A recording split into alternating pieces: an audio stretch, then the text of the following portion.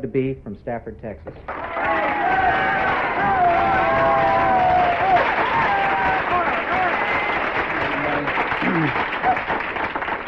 Thank you, Bill. Thank you, everybody. Glad to be here. I am an alcoholic. My name is Doug. Hi, everybody. And it is by the grace of a loving God who works through people like you, and by the simple expedient of attempting to apply AA's 12 steps as principles for successful living, that I've been sober continuously since the 16th of January, 1976. And that's it.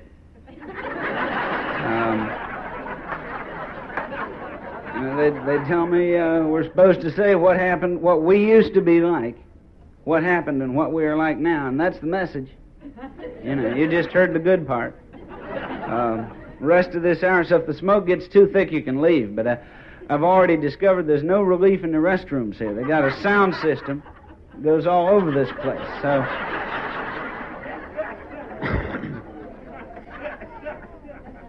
I think I'm going to start this thing out with a few little statements that we lawyers call disclaimers.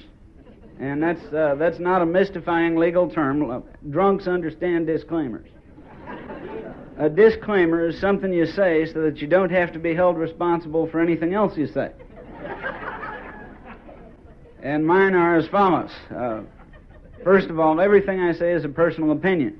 And if you can't prove it by the big book of Alcoholics Anonymous, you don't have to believe it at all. Secondly, even if you can prove it by the big book of Alcoholics Anonymous, there is at least a possibility that if you want what I have and are willing to go to any lengths to get it, that you need further therapy of some kind.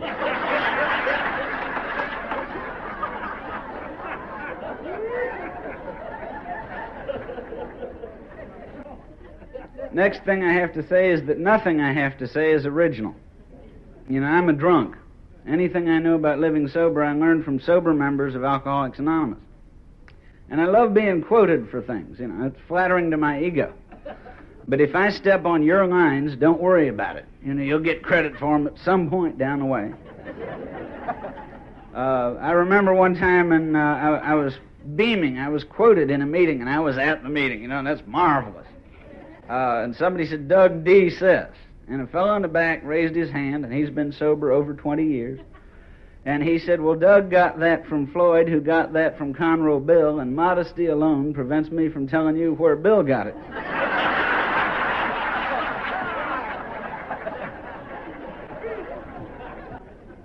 But, that's how this thing works, from one drunk to another. From one drunk to another, from one drunk to another. And I said something in Kansas City about Ebby. I found out that I am wrong. Ebby did, in fact, die sober. But Ebby didn't stay continuously sober. And to me, there's a powerful message in that because Bill got the message from Ebby. And Ebby's not considered one of the co-founders, so that even the co-founders got the message from another drunk. And that's the way this thing works. Finally, I want to say that I am not the Ayatollah, and this is not the Quran. And the reason I say that is that I admit that I am a doctrinaire big book recovery, and I say that to remind myself that there's a distinction between being completely honest about what worked for me and being dogmatic about what must work for anybody else. We have a terminal illness, in fact, I don't like to talk about slips. I like to use the medical term, which is relapse. People in a cancer hospital have a relapse. They don't sit around and laugh about it. And we do have a disease. So I have a responsibility, since this is a life-threatening condition, to be completely honest about what worked for me.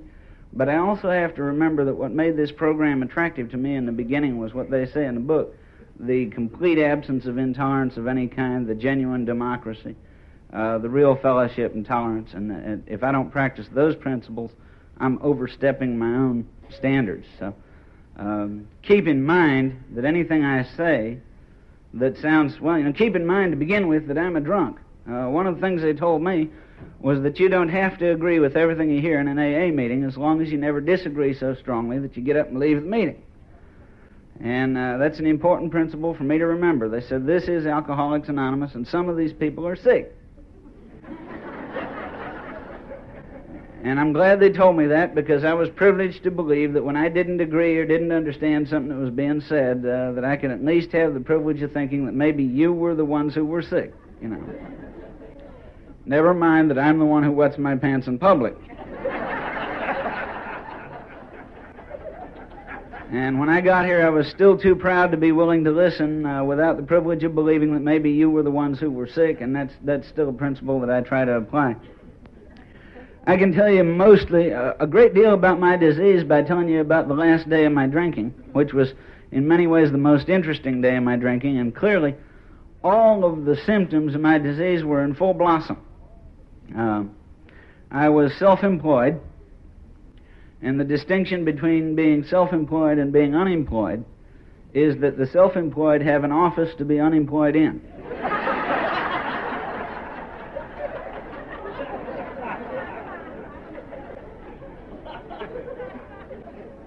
And my last successful, extended period of successful controlled drinking had been all day Thursday, January 15th, 1976.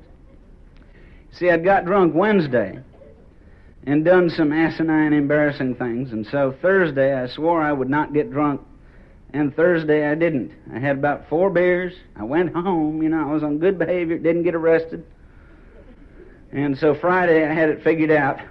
And the mental aspect that Joe and Charlie were talking about today, the obsession that some way, somehow, we will control and enjoy our drinking, was in full operation. The physical aspect of the disease was in complete operation, as will become presently evident. The spiritual aspect of the disease, which I can identify in my case with a certain attitude of arrogance, that to me is the spiritual nature of the malady. And that was clearly operating because while I had a license to practice law, I was giving advice on virtually everything else. And it seemed to me that I had answers for people who didn't have questions yet. But of course that comes with the territory. And I had a 4th symptom operating that I've never seen in the big book. I've heard about it at enough meetings, though, that I think that somebody ought to list it. Maybe the next time the AMA does a listing of symptoms of alcoholism, they ought to put this one on the list. And that is the ability to diagnose alcoholism in someone else. I think this is something we all have. And the reason we have it is you have to be able to get a cover. You know, when you're sitting in a beer joint at 10:30 in the morning and you're watching everybody else go to work, you know, you begin to think there might be something abnormal about your drinking. Well, you know, an alcoholic can't afford to admit that, because then you might have to do something about it. And it might be something drastic like quit drinking. So, of course, you have to be able to say, well, I'm not doing too badly, you know. But then there's old Bob over there, and he's a drunk, you know. If I ever get as bad off as he is, I'll quit. Then when you get there, you decide, well, you know, Bob and I aren't doing too bad, but Hal's got a problem. You know. So a drinking alcoholic has to be able to pick out an alcoholic. And an alcoholic, by the way, one of the reasons doctors don't diagnose it is that an alcoholic is somebody who drinks more than you do.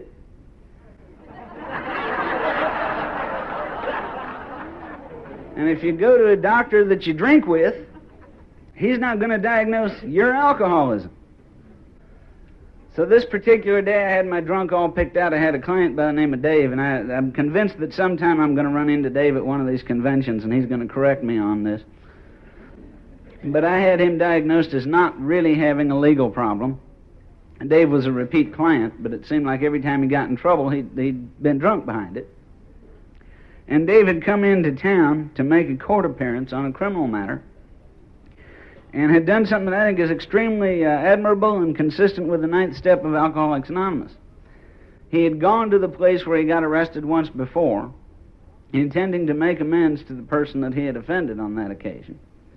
And that is consistent with the notion of making amends to the persons we've harmed wherever possible. Trouble with it is he went drunk, which is totally inconsistent with the 1st step. And as a result of his condition, he went to the wrong apartment.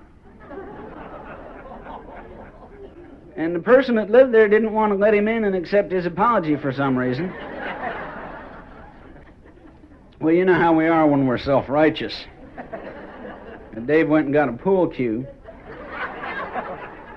and started beating on the door with a pool cue, insisting on his right to make amends. Well, they called a security guard, and Dave commenced to beat the security guard about the head and shoulders with the pool cue. And this resulted in his immediate incarceration, and he called me again from the Harris County Jail. And this particular day, I was looking at his file, and I came to the conclusion that Dave was not really a pathological criminal. Dave just had a drinking problem. And, of course, being all-knowing and licensed to treat all problems, I decided to set up what I later came to find out is called an intervention. And I'm here to endorse the process of intervention, because as a result of this intervention, I got sober.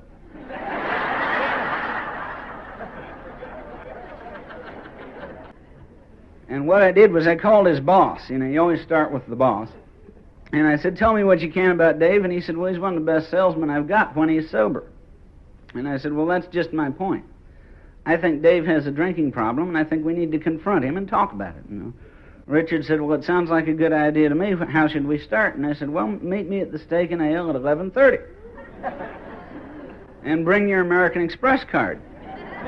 I had a habit of lunching with clients who had an American Express card. And we got down to the Steak and Ale and had our usual 3 martinis, which was sort of the first course, and had about 3 more.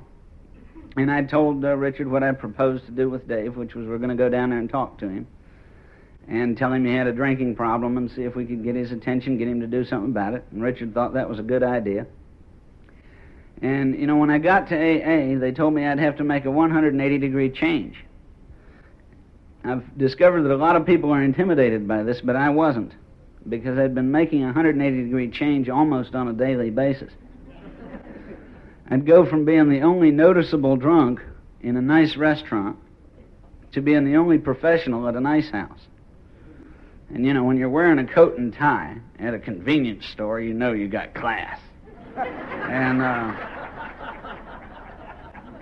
hell, they'd let me run a tab at this place, so I knew I wasn't an alcoholic, because, you know, they don't give credit to people who don't deserve it, of course.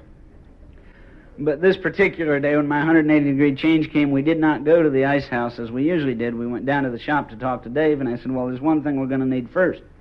Richard said, what's that? I said, well, we need some beer. Richard said, well, what do we need that for? And I said, well, see, that's so that Dave can relax. When we talk to him about his drinking, that's going to make him nervous.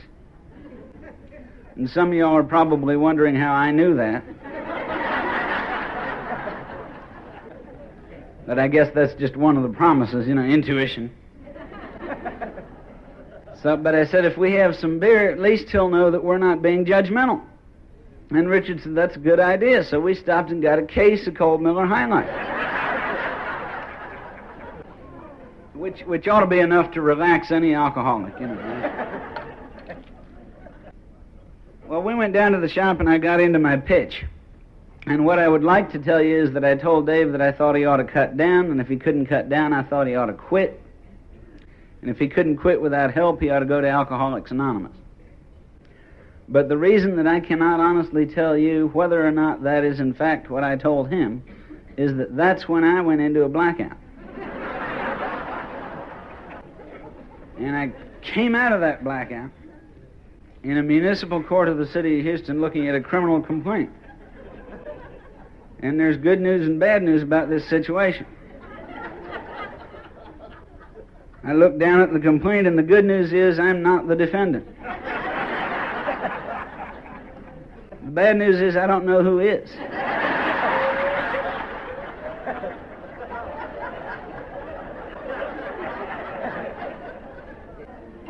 And my friend, who was the city attorney, came over and said, Doug, you're drunk. And I said, no shit.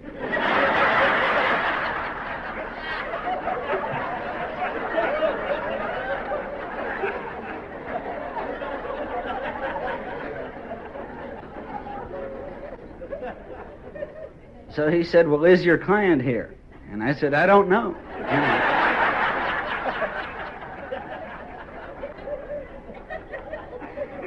So he took the complaint out of my hands, because both of us knew there was a judge coming, you know.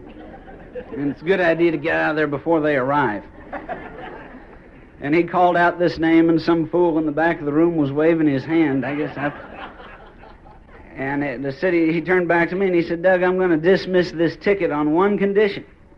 And some of y'all would have had some experience with the plea bargaining system. I know this is Alcoholics Anonymous, and there are people here who understand that this is not how the plea bargaining system ordinarily works. He said, "I'll dismiss this ticket on one condition." And I said, "You got it, what is it?" He said, "You have your client drive you home."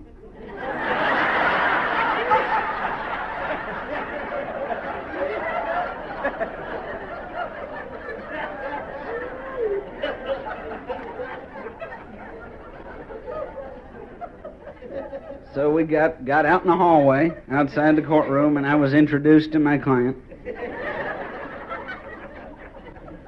And then something happened at that point that I consider a fifth symptom of alcoholism that I hadn't read about in the big book, but see if this sounds familiar. People within arm's length of you are talking about you in the third person.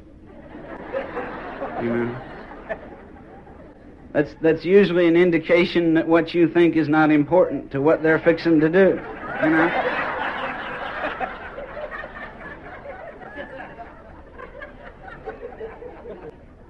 And my friend Herb said, "I'm going to let you take this guy home. We're going to dismiss your ticket." He said, "I want you to do one thing for me." He said, "Keep him here while I check with Hit and Run and see if he hit anybody on his way down here."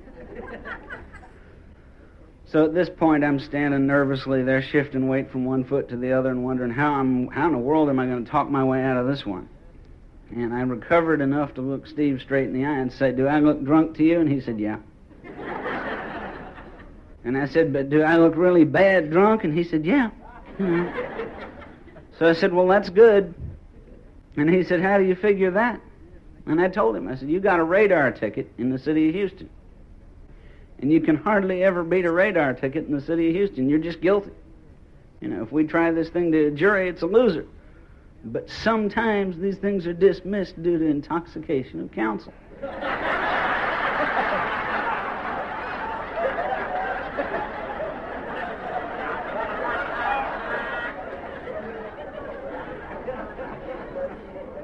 Well, the neat thing about that was he believed it. "Oh, yeah, good job." He'll pat me on the back. Well, you know how we are when we're drinking. Reliable and rigorously honest. I got outside the building and already broke the plea bargain agreement because I let Steve take me home. Let him take me to my office. I wasn't about to let him take me home. That had been the deal, but you can't go home. My wife lived there. And she was one of those people that was not supposed to know that I thought I might have a drinking problem. So I went back to my office and did the next right thing. I went into a self-destructive fit and started throwing furniture about, which attracted the attention of my landlord. And he called a doctor. I don't know which one, but it was one of the few doctors who understands our disease. My landlord said, "There's a drunk over here and he wants a drink. Should I give him one?" And the doctor said, "Is he violent?" My landlord said, "Yes, at the moment he's throwing his furniture about the office and I'm afraid he's going to break something." The doctor said, "By all means, give him a drink. If you're lucky, the son of a bitch will pass out."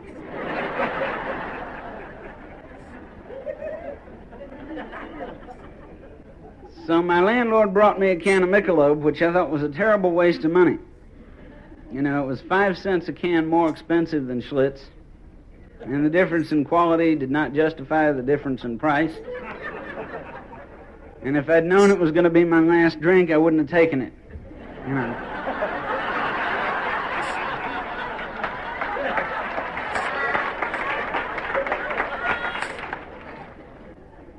But something then happened that I can only attribute to a power greater than myself, which today I can freely identify with the grace of God. And that something is that I was simply too drunk to walk. I had a nice office 50 feet from a beer joint. And I was too drunk to get up and go 50 feet to buy my own can of beer. And in that condition, I know that I was not capable of having a clear, concise, meaningful thought, because if I couldn't walk, I certainly couldn't think. And yet something happened that had to be by some force beyond and greater than myself, I had a lucid interval. And I was allowed to look at about the last 6 months of my drinking and to examine my catalog of reasons for drinking and to realize that, in fact, the things that I took as reasons for drinking were problems principally caused by drinking. For example, I was having marital problems, and I had diagnosed that as being that I had married a Yankee, and we had religious and cultural differences, and that marriage had never been any good from the beginning. And that night I was allowed to see that part of the problem with my marriage was that I was a chronic bedwetter. And I sort of hesitate to say this because we got an Al-Anon speaker tomorrow morning. And I don't know what's going to happen when she gets equal time. But, if I had been otherwise a sterling character, that alone will make you difficult to live with.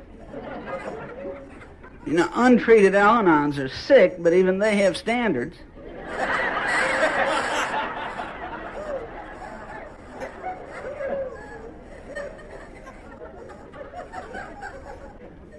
And, of course, I was having trouble making a living, and I blame that on liberals, They just won't let you be self-employed in this country anymore, The communists are calling the shots, and the tax structure.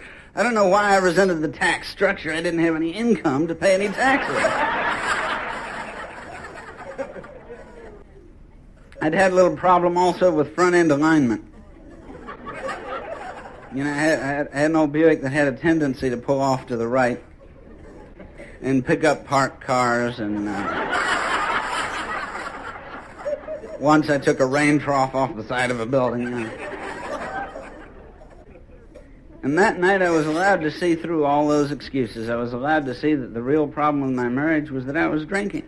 The real problem with making a living was that I was drinking. The real problem with controlling the car was that I was drinking. And of course I had been arrested once. And I put that down to the lack of training and indiscretion of the Houston police. As a matter of fact, that was a professional hazard and would probably happen again as I became an ever more prominent criminal attorney, Turns out I was trying to explain one of the finer points of constitutional law to an armed Houston police officer in the middle of a public street in a Spanish-speaking neighborhood at 1 o'clock in the morning. And this was not one of the things I would have attempted to do if I'd been completely sober at the time. So I was allowed to see that the things that I was using as excuses to drink were mostly problems caused by my drinking. And, of course, I did the next right thing. I'm a backdoor alcoholic. The only thing I knew about Alcoholics Anonymous was that you couldn't drink. And I sincerely hoped that I never got that bad. So I called my pastor, and this was a drunk trap. He called my wife at my parents' home and had her pick me up and take me to his house. And he called me back to say that he had arranged a meeting with a member of Alcoholics Anonymous. So we get out there to his home, and this is getting increasingly more embarrassing. I've now blown my cover with the city attorney's office, the landlord, the pastor, my, of course, unsuspecting Al-Anon wife, my parents. I'm in shape now where I'm going to have to stop for about 30 days just to prove it won't work. And I'm waiting for an alcoholic, and what shows up was a guy I was convinced he was from the finance committee and wasn't going to stay long because he was there on church business. And he came in and said, "Hi, I'm John, and I'm an alcoholic." Well, I got a load of his shoe shine and diagnosed him as charging $95 an hour and didn't want to take long on this deal. And he said, "No, you don't owe me anything. This is one of 12 things I have to do to keep my sobriety." And I'm glad he told me that because I could see that his sobriety obviously benefited him. And if this was something he had to do to keep his sobriety, I could understand it as being something that he might do for me free of charge, as long as he got some benefit from it. The next day he taught me 2 more principles of the 12th step. One is they always drive, and the other is they drive slow. And the reason they drive is they don't want you to get loose until after the liquor stores are closed. And the reason they drive slow is they know they're about to turn you over to the Fellowship of Alcoholics Anonymous. and they feel like they have to get their licks in before they turn you over to the rest of the nuts, you know. And they started me out on some of my favorite contradictions in this program. You know, you get here and they start telling you things that just don't make sense. They say, hi, you know, we're alcoholics and pathological liars. But we want you to trust us.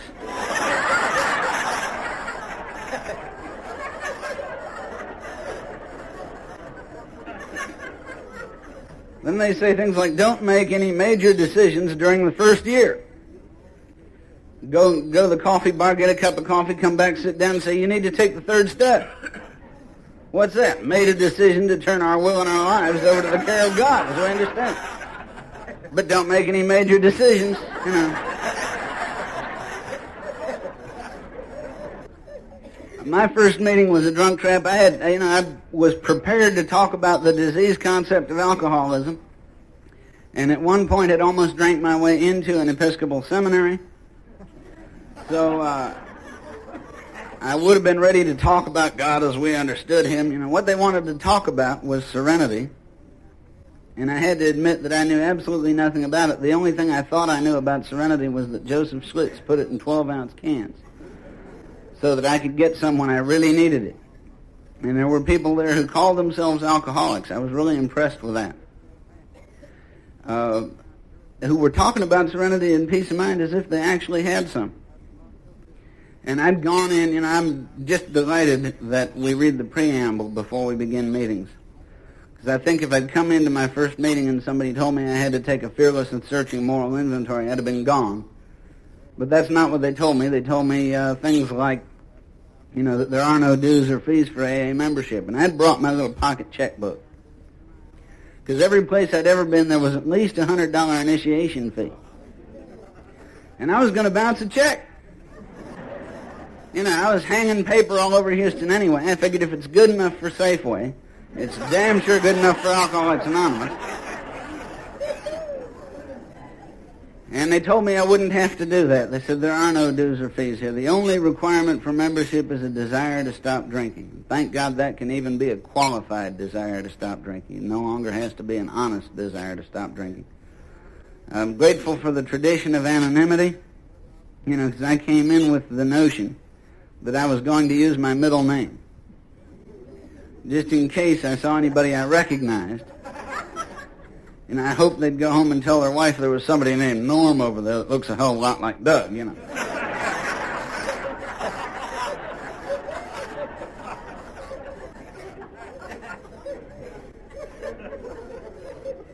And they began to get me acquainted with the disease concept of alcoholism. I had a limited notion of the disease concept of alcoholism. I was intellectually willing to say that alcoholism was a disease, but what that really meant to me was that your alcoholism might be a disease. Mine was a disgrace. And they started me out with the prospect that I had a disease, and that if I wanted to recover, what I'd have to do is work the steps. And you know, I have to say this, because I'm seeing people today that are coming in even younger and healthier than we were in 1976, and when I got here, I was told that I probably wasn't going to make it because I hadn't had enough to drink, you know. Fact is that we do have a terminal illness, and that only, I would hesitate to guess what percentage of alcoholic deaths are recorded as alcoholic deaths. I have a lot of brain and liver cells left. Just as a simple medical fact, I probably could drink for some period of time, and I'd have to be very healthy and very fortunate to live long enough to have the word alcoholism appear on my death certificate. I was beginning to pick fights with people who carry knives. And if one of them had stabbed me, it would have been put down as a homicide. And I was in the habit of driving while drinking. And if I'd gone off a freeway or smashed into a telephone pole or something, that probably would have been listed as an accidental death. And my fantasies of suicide were getting closer and closer to reality. You know, sometimes our defects of character work for our benefit. I'd think about how I was going to do myself in.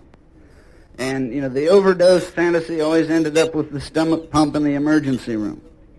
And the jumping out of a building fantasy always ended up in a wheelchair but not quite dead. Depending on a loving Al-Anon to bring me my booze, you understand? I mean, that's terrible. And the old bullet to the brain, I thought, what if I end up blind but not dead? And so I considered suicide but never attempted it for fear of failure. You see, for fear of failure, failed to try the first thing I probably would have done right. So there is something to be said for defects of character under certain circumstances. But the point of going through that litany of possibilities is that this is a disease which is terminal in ways that the Medical Association and even the Fellowship don't always recognize.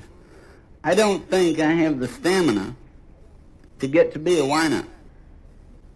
I think I would have died before it could have been diagnosed as a cause of death. I don't think I had that much time left when I got to this fellowship. And when I realized that the disease was a matter of life and death, that had an interesting effect on my degree of commitment to the process of recovery. If the only thing at stake is my life, I ought to pay attention. Right? And they started me off on the steps. And I want to say this.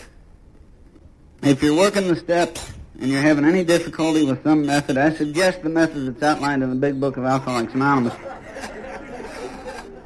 And there are some very good reasons, in my opinion, for that. One is this is the basic text of Alcoholics Anonymous, even the 12 and 12, in the foreword of the 12 and 12. So the purpose of this book is to broaden and deepen our understanding of the 12 steps as first written in the earlier volume. If I was to begin the study of nuclear physics, I hope I'd start with the basic text and not try to broaden and deepen my understanding of that about which I know nothing. The other thing is that for me, the method that's laid out here is concise, consistent, logical, and complete, and guaranteed by the experience of the first 100 alcoholics and many thousands of others since. The other thing I like about this method, which I'll illustrate as we go through this process, is that I consider that there are drunk traps in this book. Somebody knew that there was going to be a lawyer looking for loopholes, so they put some drunk traps in here, and I'm living proof that half measures will avail us something. On one condition, and the condition is that we take the half measures out of this book. If we do this thing about halfway the big book way, there are drunk traps here that will ensure that the process works in spite of the drunk. With the first step, I was not sure that I was powerless over alcohol. I was sure that I could no longer guarantee when and where I was going to appear sober. So I could concede that at least I was powerless over sobriety.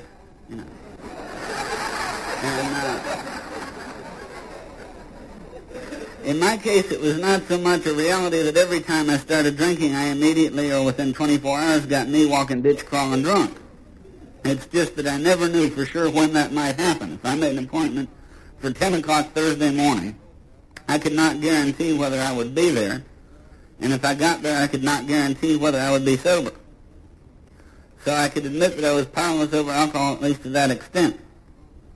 Now, I didn't believe that my life was unmanageable, because for some time I'd gone to great extremes to put up a facade that other people would look at and say, Doug is doing well. But I was sitting in the Spring Branch Club, which was my original home group, one night, and I was very nervously looking at my watch. And a fellow sitting across the table from me was nervously looking at me, nervously looking at my watch. And he finally got tired of it and said, "What's the matter with you?" And I told him, if I don't get a drink in about 15 minutes, I'm going to have a heart attack. And he said, "Let's get a cup of coffee and see if you die."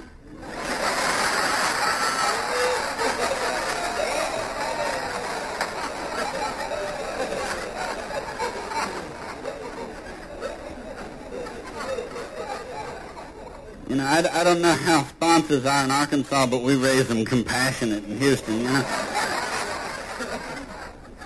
Well, we did, and I didn't. And about 15 minutes later, he said, "How do you feel now?" And I told him the same way. He said, "Let's get another cup of coffee." Finally, he asked me how old I was and what my medical history was, and I told him that. And he said, "Well, does it seem logical to you that a 27-year-old in otherwise good health would be expecting to die momentarily?" And I had to admit that was at least medically counterindicated.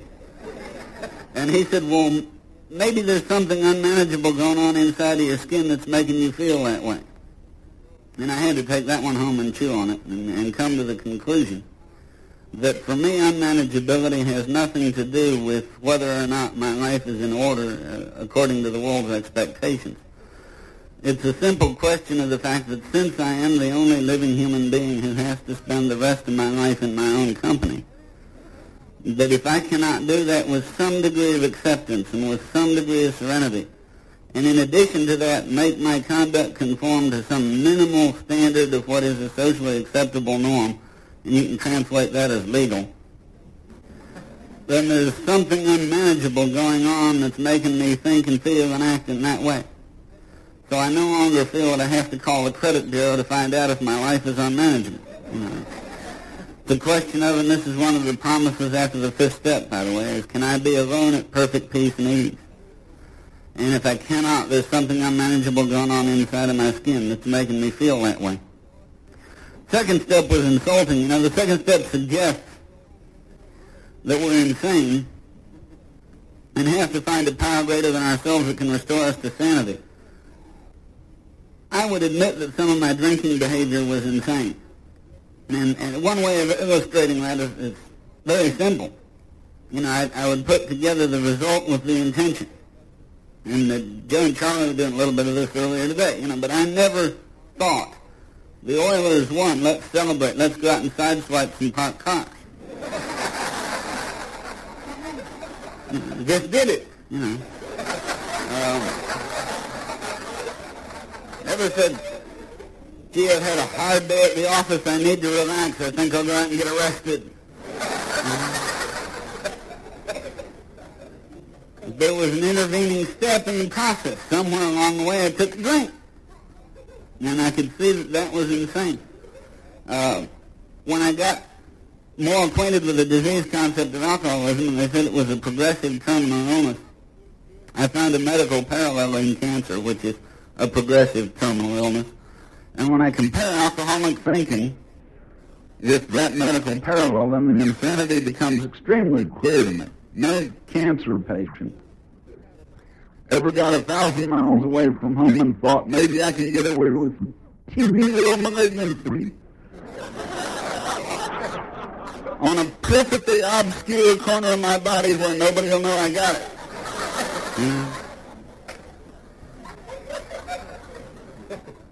They don't come down the aisle in airplanes and say, sir, would you like a tumor?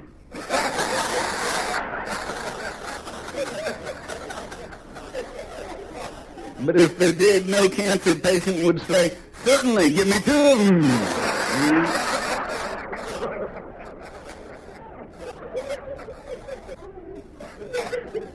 Yet this is typical of alcoholic thinking respecting the first drink. Sobered up in your living room, and needless to say, he had not forgotten it. I'm not sure he's got the sofa clean yet. And I said, well, I'm in this program, and I made this decision to turn my will and my life over to the care of God, and then they told me to take this inventory and bring it to you. Well, you see, what I just accidentally did was in the process of trying to do the fifth step about halfway the big book way, I just accidentally finally did the third step right. Because in telling him what I was about to do and why I had to do it, I totally by chance took the third step with my spiritual advisor. So for me, step 5 became a drunk trap for people that didn't take step 3 right. But I haven't found any other suggested method of recovery that's written that tightly, that there are these safety nets in there for those of us who are dedicated to half measures. And you just can't go through the process without hitting the drunk traps. Of course, in talking about the fifth step, I skipped over one that I think is relatively important, the fourth. The first question about the fourth step is, when should you take the fourth step? The radical advice I got was not later than 2 weeks, and not sooner than 2 years after your last drink. That was in 1976. Since then, I've heard somebody say it should be 20 minutes after your last drink. And I've heard somebody else say not before 5 years sobriety. I'm convinced if I stay sober just a little bit longer, we'll have people who are taking the fourth step while taking their last drink. But the advice I finally took, and the advice I'll pass on to you, is that if you take the fourth step sometime before you take your first drink, you're right on schedule. And if you miss that deadline, you're too late. And for me, the time came on a Wednesday morning when I had decided that life was not worth the effort, sobriety was too difficult, and I had made a decision to start drinking. The trouble was I had an hour and a half to kill before the beer joint opened. And I thought to myself, I'll give this thing one more chance. And I got the book, and I'm grateful for this book. On page 65, it suggests an example, and it suggests we are as definite as this example. I have seen some suggested methods of taking the fourth step that I wouldn't recommend to anybody I wasn't trying to assassinate. But this book says that we started out with a grudge list. And there's nobody in this room that can't do that. One thing you never ask an alcoholic is who he's mad at. Because he'll tell you. Yeah. And that's a drunk trap. Because they ask you to put down a resentment list, and then they ask you to put down the cause, and finally they ask you to look at where you were affected. And in going through the process, I put down my most current resentment, which was my landlord, and then I put down the cause. Well, see, I had this little 9x12 office. It was not carpeted. The air conditioning and plumbing were unreliable. We had a gravel parking lot. It was way below my standards, and overpriced, of course. Never mind that I picked it. And of course it's next door to a beer joint, which is why I picked it. But then they asked me to look at where I felt threatened. And when I thought about that, that was the one that I had to chew on the pencil for a while and think about, do I feel threatened? I could not see a connection between my resentments and fear until I asked myself if I felt threatened, and could finally say, yes, I owe the man some money and I owe the man some work. And he's a direct threat to my self-esteem and to my financial security. And for me, this was a process sort of like starting a bottle of ketchup.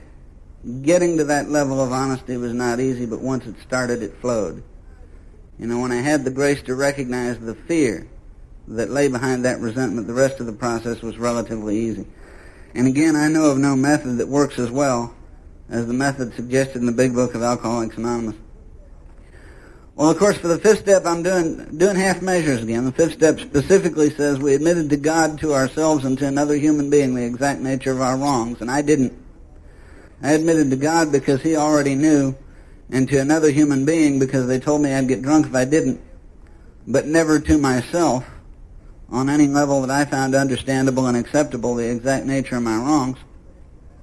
And I moved on to the sixth step, which for those of you close enough to read, says, having discovered what it was that we did not like about ourselves, we set out by force of will to remake ourselves in our own image. And that's what I tried to do. It was New Year's resolution time. There lies the way of frustration. I finally got back to my sponsor, and we got back to some remedial reading. And he said, well, read that sixth step. What does it say? And I said, it says, we're entirely ready to have God. And he said, stop, read that again. We're entirely ready to have God. And he said, stop, read that again. We're entirely ready to have God. And he said, stop, read that again. By this time, in spite of my college education, I'm beginning to get the notion that I'm only responsible to be ready to have God do something. And when we got to that point of willingness, we got to the seventh-step prayer on page 76. And I usually try to quote this thing, but I think this time I'll read it. When ready, so there's another one of those hints about when to take the step. It doesn't say 90 days. It doesn't say 6 months. It doesn't say upon orders from a sponsor. It says when ready. We say something like this, my Creator, I am now willing that you should have all of me, good and bad. I pray that you now remove from me every single defective character which stands in the way of my usefulness to you and my fellows. Grant me strength as I go out from here to do your bidding. Amen. It says, we have then completed step 7. Well, for those of you who think that the removal of defects of character requires a lifetime effort on your own part. Page 76 says we have then completed step 7. And I'm very much interested in the idea that there's the word amen at the end of the 7th-step prayer and not at the end of the 3rd-step prayer. And the reason, as I now understand it, is that between the point of decision suggested in step 3 and the end of the prayer on page 76 at the end of step 7, there is a process by which we go from decision through action to a point of completion. And, I did drop out of Sunday school at the level where you find out you don't color Jesus green. But I know that a prayer is supposed to end with this word amen. And that word's there for a reason. Because it signals the end of a process. But see, what was important for me about this is it said I was going to give him all of me, good and bad. That I wasn't even necessarily responsible to judge which was which. And at that point, I had been trying to get right with God, and AA was saying, you have the right idea, but you have the shoe on the wrong foot. What you do is you get with God and let him get you right. And when I realized I was going to give him the good and the bad, I could finally admit to myself the exact nature of my wrongs. Because I wasn't responsible to judge him, wasn't responsible to sort him out. When that happened, a funny thing happened. Some promises materialized, which are on the bottom of page 75. We can look the world in the eye. We can be alone at perfect peace and ease. Our fears fall from us. We begin to feel the nearness of our Creator. We may have had certain spiritual beliefs, but now we begin to have a spiritual experience. And this one, the feeling that the drink problem has disappeared will often come strongly. Well, for me, these materialized when I became willing to give God the good and the bad and therefore could admit to myself what was really going on. So for me, step 7 became a drunk trap for people that didn't do step 5 right. And then in 8 and 9, I came to the conclusion that the steps are in order for a reason. And you remember the parenthetical clause I put in the 3rd step that we're going to turn, which is not there. But okay, now I've got made a decision, but I still got my parenthetical clause from this day forward. Fact of the matter is that on the day on which I made a decision to turn my will and my life over to the care of God as I then understood him, I already had a past. And how in the world are you going to turn over the past? And AA suggested to me that we have a list of all persons we have harmed and to whom we are willing to make amends. We made it when we took inventory. If there's any confusion about that, the 8th step and 9th step begin on page 76. The list that you made when you took inventory is on page 67. So it's hard to get confused, about which page you're on. Whichever page you're on, just reverse the numbers and go to the other one. You'll find out what you're doing. Well, either that's a printer's error or the higher power has a sense of humor.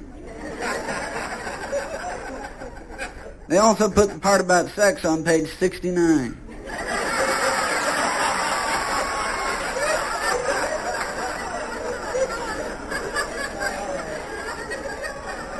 First place an alcoholic's going to look, John.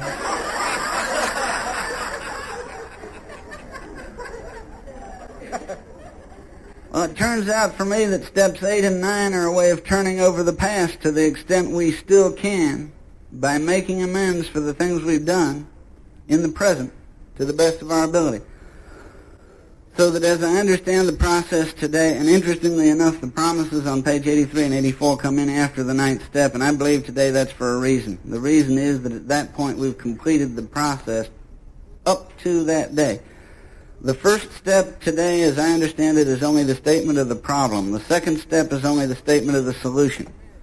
The third step suggests we make a decision to go for the solution. Then you take 4 and 5 to find out what you're talking about. I said, what is my will? They said, take an inventory and find out. Take 5 to check out my honesty with another human being. 6 was a process of becoming willing, and 7 was a process by which I turned it over the best I could up to that day. And then through 8 and 9, I turned over the past the best I could. And there's a reason that the promises come in at that point. I understand that at the end of the 9th step, we've completed that process. And I'll say this. This book talks about recovered alcoholics.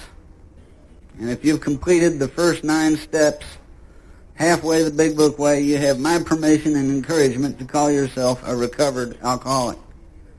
But remember this. We went out to a bar and got in a fight, and one of us got shot.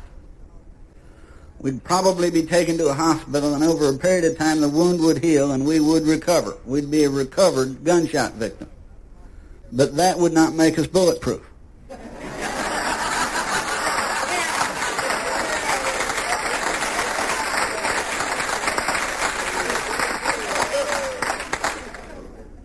And I think it's important that we communicate to the newcomer and to the general public that we have a solution to the problem of alcoholism, and for that reason I prefer to call myself a recovered alcoholic. That's the good news. The bad news is 10, 11, and 12 are a drunk trap for people that didn't do the first 9 right. And I'm a case of arrested spiritual development. I'm stuck in this paragraph on page 84 on the 10th step, which suggests that we continue to watch for selfishness, dishonesty, resentment, and fear. When these crop up, and the magic word is when and not if, when these crop up, we ask God at once to remove them. We discuss them with someone immediately and make amends quickly if we've harmed anyone. And there's a period at the end of that sentence. And it says, then we resolutely turn our thoughts to someone we can help.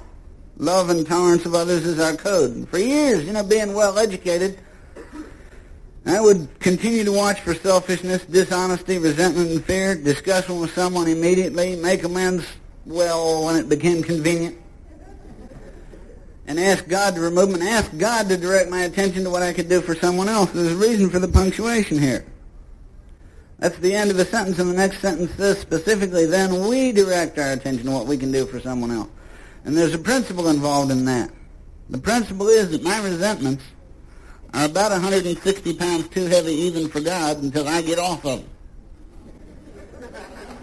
And then if I'll direct my attention to what I can do for someone else, he does his work much better. I also have to believe, and that's an example of it, the fact that the punctuation is in just that place suggests to me that this book had a divine editor. Because I can accept the theory that a monkey at a typewriter might eventually produce the Gettysburg Address. But I can't believe that 100 alcoholic monkeys using the committee system could produce the Big Book of Alcoholics Anonymous.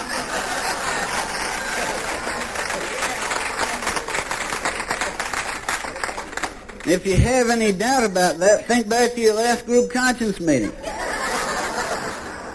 And ask yourself, could my home group have written this book? I don't know how it is in Arkansas, but the A-Leaf group is lucky to be able to elect a general service representative.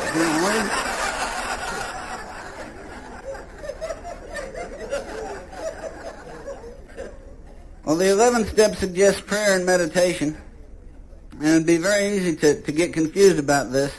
Prayer, they say, is talking to God, and meditation is listening to God. That may be true for you. When I listen to God, they don't call it meditation, they call it paranoid schizophrenia. But fortunately for me, I discovered a principle that says that having just made conscious contact with God, it's not likely that we're going to be inspired at all times. We might pay for such presumption with all sorts of absurd actions and ideas, and I have. But I've discovered that the second tradition suggests that a loving God may speak to us through our group conscience. And that suggests to me that if I'll come to a meeting willing to listen, that I can get in at least 1 hour of constructive meditation even on a bad day, because a loving God may speak to me through the group. I've developed, as a result of paying for my presumption with all sorts of absurd actions and ideas, I've developed 3 standards for what makes sense, whether or not to do something, whether or not it's God's will. It's a process of elimination. Our friend Floyd says, I don't always know what God's will is, but I usually know what it ain't. And I've come to the conclusion that I should submit any idea to 3 standards, even if an angel came to me in a dream and said, do it. The first test is, does it make sense? And since I am not a good judge of what makes sense, I translate that into, would a dog do it?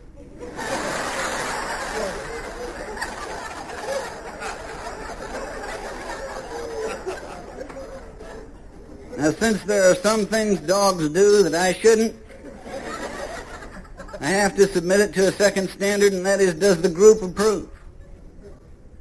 I got into a deal that was marvelous. You know, we had God's will. We were going to pull off a financial miracle, and what we got was sued.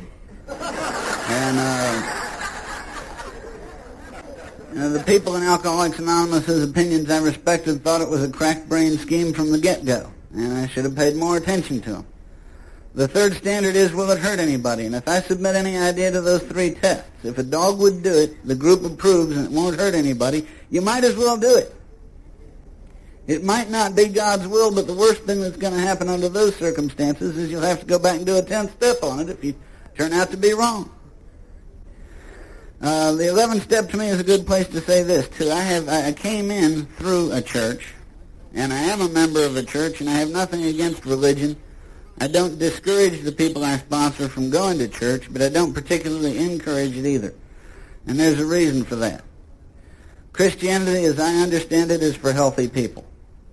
The cornerstone of Christianity is to love your neighbor as yourself. And that presumes that you love yourself. It's a good thing I didn't treat people the way I expected to be treated. Christianity, it seems to me, is based on the ability to give and accept forgiveness.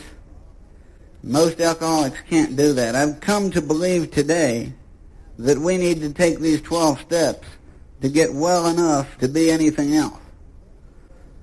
And I'm convinced today that the most reliable source of inspiration for me is the big book of Alcoholics Anonymous as interpreted by the group conscience. So when I get off in a corner and read it myself, I get some strange things out of this book. You know? The 12th step says, having had a spiritual awakening, as the result of these steps, we tried to carry this message to alcoholics and to practice these principles in all our affairs. For me, the spiritual awakening and the message are one and the same. I had an awakening in the sense of an opening of the eyes to a pre-existing fact when I discovered that alcoholism was a disease and that AA had a solution. And as a result of the disease concept of alcoholism and the spiritual program of action, I came to an awakening of a sense of my own worth as a human being and child of God.